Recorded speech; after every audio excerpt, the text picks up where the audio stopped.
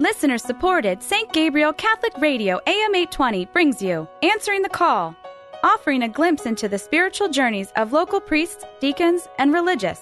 And now, Answering the Call with Elizabeth Ficocelli. Hi there, and thank you for joining us here on Answering the Call on St. Gabriel Catholic Radio, AM 820, and streaming live to you on stgabrielradio.com.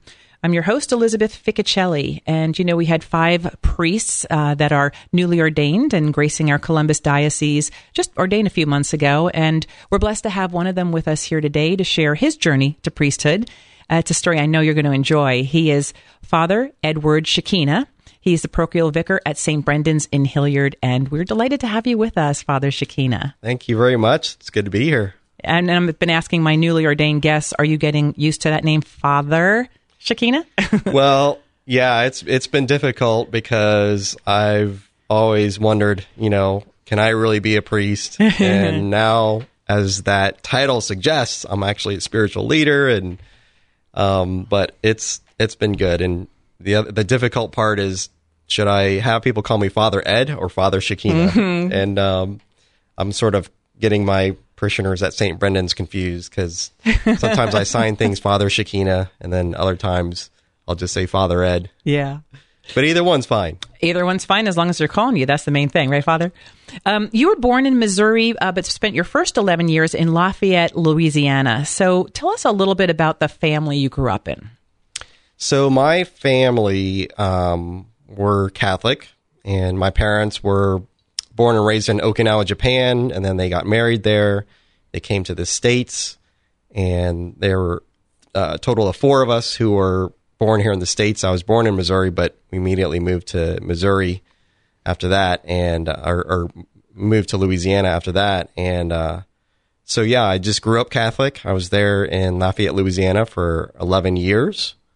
And going to your parents for a minute, it's kind of unusual because Catholicism is not a big religion in Japan, but for both of your parents to be Catholic. Right. So there were Franciscan missionaries there in Okinawa, and so they were in a part of Okinawa where it was easy to go to church. And so my dad's mother converted, and then so he was raised Catholic. My mom's older sister converted when she was a teenager and became a nun, and so my mom became Catholic when she was a teenager. And so did you know that aunt, or was she still in Japan? Yes, I do still know her. Yeah, she's still there. Okay. She's a principal at an elementary Catholic school there in Okinawa. So as you were growing up here in America with your family and in Lafayette, how would you rate the Catholicism level of your family? Well, we went to church every Sunday, but we didn't really talk much about the Catholic faith at home. So there wasn't much of a faith life. I didn't even really talk about God or even think of God as, a personal God who I can talk to and pray to. And so that was just the routine was just to go to Mass on Sundays. Okay. So I guess you didn't go to Catholic school then? You went to public school? Yep, I went CCD, to public school. That whole thing for the sacraments? Yeah, CCD, just to learn about the faith, just once a week. Okay. So it's probably safe to say that at that point in your childhood, going through elementary school, say up to high school, priesthood's not on the radar yet because this is I don't want to say secular upbringing, but a nominal Catholic upbringing, it sounds like. Yeah, right. All right, so let's kind of move ahead and look at high school. Your dad had taken a job in the meantime in Columbus, so your family now is living in Columbus. By the time you're in high school, the parish you attended, Our Lady of the Miraculous Medal. So as a high school kid, what were your, interests in life or your thoughts for your future? Well, I was interested mostly in playing the trumpet. I was in the marching band all throughout high school and concert band, and I was, I'm sort of a small guy, so sports was not big on my radar. I did play soccer earlier in middle school. Okay. And then broke my leg playing soccer. And then ever since then, I thought, okay, I'm not going to play any team sports. So, yeah, I just kind of took it easy and was in the marching band, and that was fun. And I think that was pretty much the only extracurricular activity I did when I was in high school. So you're pretty much there, social life, some sports, some, like you said, marching band. What about college? Was that in the plan? So college was like, okay, my parents want me to go to college. And I said, okay, well, I better go to college just because that's what they want. But I had no clue what I wanted to do with my life. So I had no idea what to study in college. Since I was living in Columbus, I just thought, okay, I'll just go to Ohio State. And Ohio State, of course, has a great marching band. And so I thought, well, that was a big draw. So I tried out and made it. And Did you really? Yeah, That's so I was impressive. in the OSU marching band for very 3 years. Impressive. Oh my gosh. Yeah. You did not tell me that. I didn't know that. That's a new thing. And that is a very difficult band to get into. So as the mother of 4 marching band kids can say. But that went well, but not so much the rest of school, huh? Right. So because I didn't have much of a faith life, as soon as I graduated from high school and left home, went to Ohio State, I stopped attending Mass on a regular basis. And my life was just sort of like, okay, I'm still just going to go to school just because my parents sort of, want me to go to school, Ohio State, go to college. And I just didn't have any purpose in life. I didn't have any direction. And there was a lot of partying going on. And, so then after 3 years at Ohio State, I flunked out. I didn't just drop out. I actually flunked out. Yeah. So then I had to get a full-time job after that and with a paper distribution company. So you're about how old at this point? So when I left Ohio State, I was 20 or 21. Okay. So you kind of get welcome to the real world. You get a job, and which is fine, by the way. And I do want to throw this in that not everyone is ready or cut out for college right out of high school. And as parents, need to be a little more patient and let our young people direct us a little bit on that. That's just my own aside there. But talk about that, though, as you're working in the real world. Not terribly exciting, it doesn't sound. So, this period of disillusionment seems to be setting. Talk about that a little bit. So of course, because I don't have any sort of direction in life, and I was working full time, this paper distribution company, it was a small company, family-owned company that I was working for. And it had like maybe 3 employees in this little retail store. And so after a couple of years of being an associate, they made me the store manager. And so I'm thinking, okay, great. I'm the store manager. And I realized that, well, the pay wasn't great. And there was no way for me to move up within the company. And the job itself wasn't very exciting. So by the time I'm 24 years old, now it's a couple of years that I've been the store manager, and I've been in total of, 4 or 5 years at that company, and it was just not going anywhere. And so by the time I'm 24 years old, then I'm really struggling, sort of disillusioned in life, saying, what am I doing with my life? The proverbial question. Yeah. And so that's, for the first time, I started to have that serious reflection. So what did you do? Where did you take that question to? So that's when I realized, I have not been going to church. And so since I had left high school after graduation, and so of course, sort of in desperation, I thought, well, maybe if I just go back to church, God's going to help me out. He's going to tell me what to do with my life. So I go back to Mass one Sunday morning, and it was just, I fell in love. I fell in love with the Lord. I fell in love with the Mass. I felt like I was home again. I just had this peace come over me, and it was just, that was sort of, I guess, maybe we could say a reversion experience.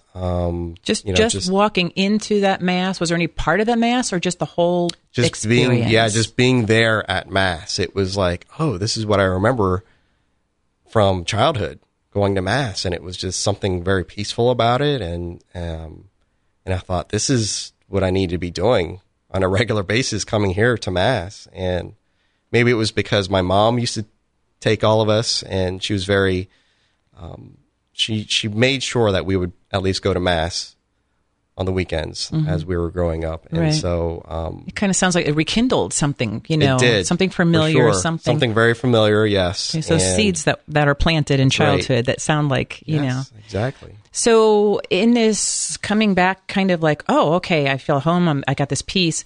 Was there more than just this hunger for the faith? Was there finding like a hint of a vocation at this point? Well, okay, so at this point, when I realized, okay, I better go to Mass on a regular basis, and God sort of like entered into my life, and he was real for me. That's when the first time ever I had a prayer life, and I started to pray to God and say, you know, God, what do you want me to do with my life?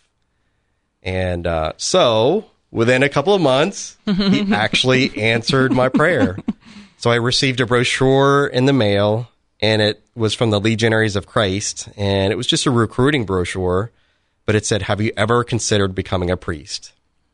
And I had not been part of any like religious mailing lists, you know. Right. So to me, it was just so out of the blue that I was convinced that was God talking to me, telling me what to do with my life.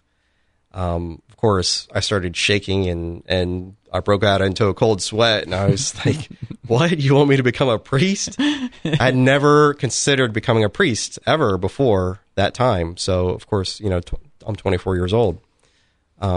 So I realized then, okay, I think I need to pursue the priesthood. You're listening to the voice of Father Edward Shikina. He's talking about his calling to the priesthood here on Answering the Call on St. Gabriel Catholic Radio, AM 820. So with that kind of thought now all of a sudden in your head, what, I guess I want to ask about your family, what was their reaction to at least your reversion to the faith? I mean, and did you let them know about the priesthood idea early on, or was this something you were kind of holding in? I told my parents that I think God is calling me to be a priest, and that had to be a little surprising. That was a little surprising to them, but they both have great respect for priests, so they were actually happy about that. And my dad especially, because he knew that I was just kind of searching in life and just sort of lost in life, and so he was happy that I was finding something that I think, you know, was important for the church and important in my own faith life and important for the people. And so he was very encouraging.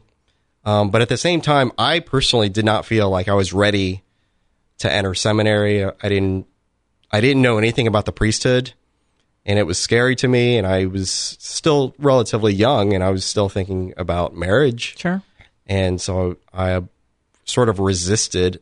So on the one hand, I was feeling like God really was telling me, okay, become a priest. But on the other hand, I was afraid. I was just like, I don't know anything about this, and I don't want to do it.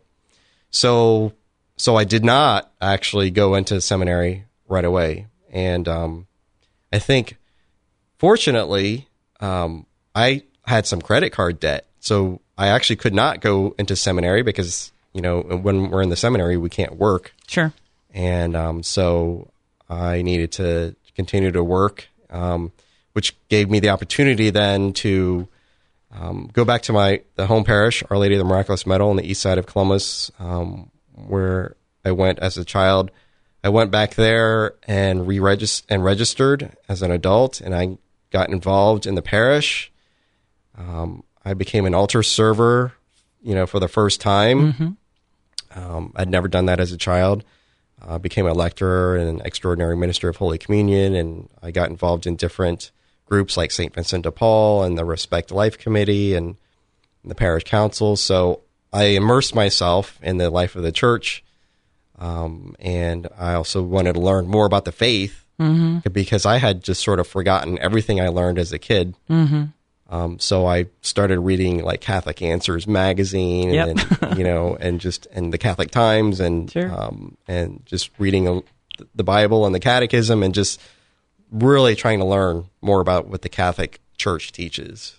So it sounds like that time period was providential because you needed to do that anyway. So you're paying off your debt, you're just immersing yourself in the faith, and you worked. You left the paper company, you worked for a lumber company, you drove a forklift, you serviced computers at an auto safety glass company. Was it when you finally cleared the credit card debt, was that the tipping point for your actual application to the seminary, or was it something else? So at some point along the way, I did clear off the credit card debt, but at the same time, the thought of becoming a priest, I was still just really hesitant on becoming a priest. And I had a spiritual director. And and at one point I shared with him, I said, you know what? I don't know if I want to become a priest because, I think maybe I'd rather get married. And, but I just feel this, the church needs more priests. And he gave me some really good spiritual advice. He finally just said, Ed, you're not called to fill this priesthood shortage if you're not called to be a priest. He said, you just need to discern whether or not you're called to be a priest. That's a perfect. And that was awesome because that took a lot of pressure off of me because I had been thinking about, maybe becoming a priest, but not really wanting to. You didn't have to be the savior of the world? Yeah, exactly. That was just, all the pressure was off. So then I just said, okay, I think that was about 2006, 2007. And so I said, okay, I'll just let that go then, the thought of becoming a priest, because I really didn't want to. In 2008, my parents retired, and then they joined the Peace Corps. And so they had a 2-year assignment to go to the Ukraine. So they went to the Ukraine in 2008. In 2010, they were getting ready to come home in that summer. And as I was getting ready, thinking about their return, I realized that they were going to have a lot of stories to tell about how they were serving the poor people in the Ukraine, and it was just sort of this missionary way of life. And I realized I was just working just for myself, just to make money, and I wasn't really living a life that was sort of mission-oriented. And it was just their example that provided for me the way I should have been living my life, which is just to be mission-oriented, serving other people. And so that's when I thought, well, how can I live that way of life? And then the priesthood thought came back very strong. But this time, finally, 10 years after I had originally heard that call, I finally was saying yes to the Lord. You're ready. And saying, I'm ready and I want to do this and I want to serve the church as a priest. And it seemed like it fit perfectly. And I was finally excited about that prospect. Becoming a priest. Yeah. That is awesome. So you applied and were accepted to the Josephinum. And let's talk about the first 4 years of the seminary journey for you, because you basically had to start over as a college student despite your prior years at OSU. How was this second college experience different than the first? Well, it was definitely different in the fact that I had a purpose now. That made all the difference in the world.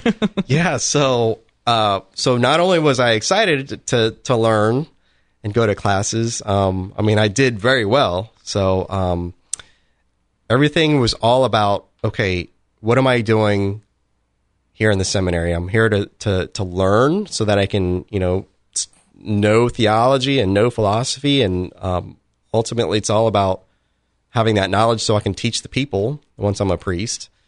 And it's just because I had this purpose, I was able to go through seminary and just enjoy it, and it was just an awesome experience for me there at the seminary. So you didn't have any kind of faith crisis during it? It sounds like with each year, your confidence was growing that this is definitely where I'm supposed to be. Yeah, my first year was difficult in the seminary, just because I was among younger guys, and I had not been in school. So I had entered seminary now. I was 34 years old. So I had been out of college for, 14 years or so. And it was kind of difficult. But at the end of the year, I felt more confirmed, especially talking with the spiritual director. I felt more confirmed that I was called to the priesthood, but I was still struggling with it. Then I had my first summer assignment. It was at St. Simon and Jude in West Jeff. And at the end of that summer, just being with the people, I was even more confirmed that I was called to the priesthood. And that pattern sort of continued. So every year, at the end of the year, I felt more affirmed and confirmed. And by the time I've got to the end of my fourth year at the Josephinum, I knew that I was definitely called to the priesthood. Now, you didn't spend your next 4 years, the theology portion, at the Josephinum. Where'd you go? So I went to Pope St. John the 23rd Seminary in Weston, Massachusetts, which is near Boston. It is a seminary for men who are 30 and older. And the Diocese of Columbus has been using that seminary. So that was an option for me. And I knew, by the time I was going into theology, I was now 38 years old. And I said, okay, maybe I want to be around men who are more my age, my fellow peers. And so I went to check out the seminary, and I loved it. And I knew it would just be a perfect fit. I went there, and it has been fantastic. So again, another that same affirming feeling with each year at theology level as well, that this is right. Same thing, yes. Just continue to be confirmed every year that I went along. Awesome. And praise God. So it sounds like you didn't have any major doubts, any faith crises to stop you at any point from making it all the way to your ordination, which was, as we said, just this past May, one of the most beautiful liturgies I've ever experienced. What were your memories of ordination day?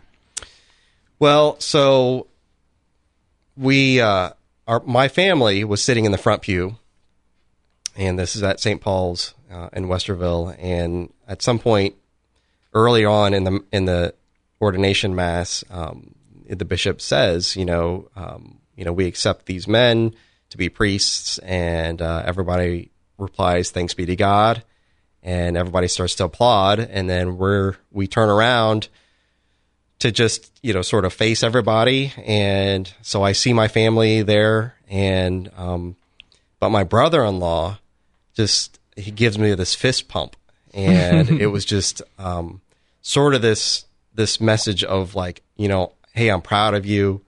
And it's been an 8-year journey, and it was just, that made me tear up big time. It was just so affirming. And then the rest of the ordination, even with my face down on the marble, I just had tears coming down. And well, I think all of us in the pews did too, I have to say. And I know some of your family came from far distances to be there, yes. and not all of them are, practicing the faith. Right. I have to believe they were touched at some point by that liturgy. Yeah. So my sister and her 2 sons came from California. My younger brother and his family came from Hawaii, and so neither of them and their families go to church. So I just thought, this is so perfect, because it was such a beautiful liturgy for them to be at. And they were also there for my first Mass the next morning. And I think they were definitely touched by it. Yeah. I wish every Sunday Mass could be like the music, everything. Everything was just picture perfect. And now your first assignment is parochial vicar at St. Brendan's, very close by here in Hilliard. And you serve over there with Father Bob Penhullerich, which we love very much. How do you like it there? Oh, I love it. It's fantastic. I think it's a great first assignment for a parochial vicar, because there's just so much activity there. But it's really good for the sacraments, because we're offering confessions 5 days a week. That's incredible. And adoration, 5 days a week. Awesome. And then there's, of course we have like 14 nursing homes or so around in the area. So there's a lot of anointing of the sick.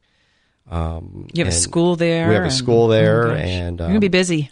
So it's just, so it's busy, but it's just a good busy that I love it. Father Shikina, as you look back over your vocational path, would you have done it any differently? No, because I really think it's definitely God's timing.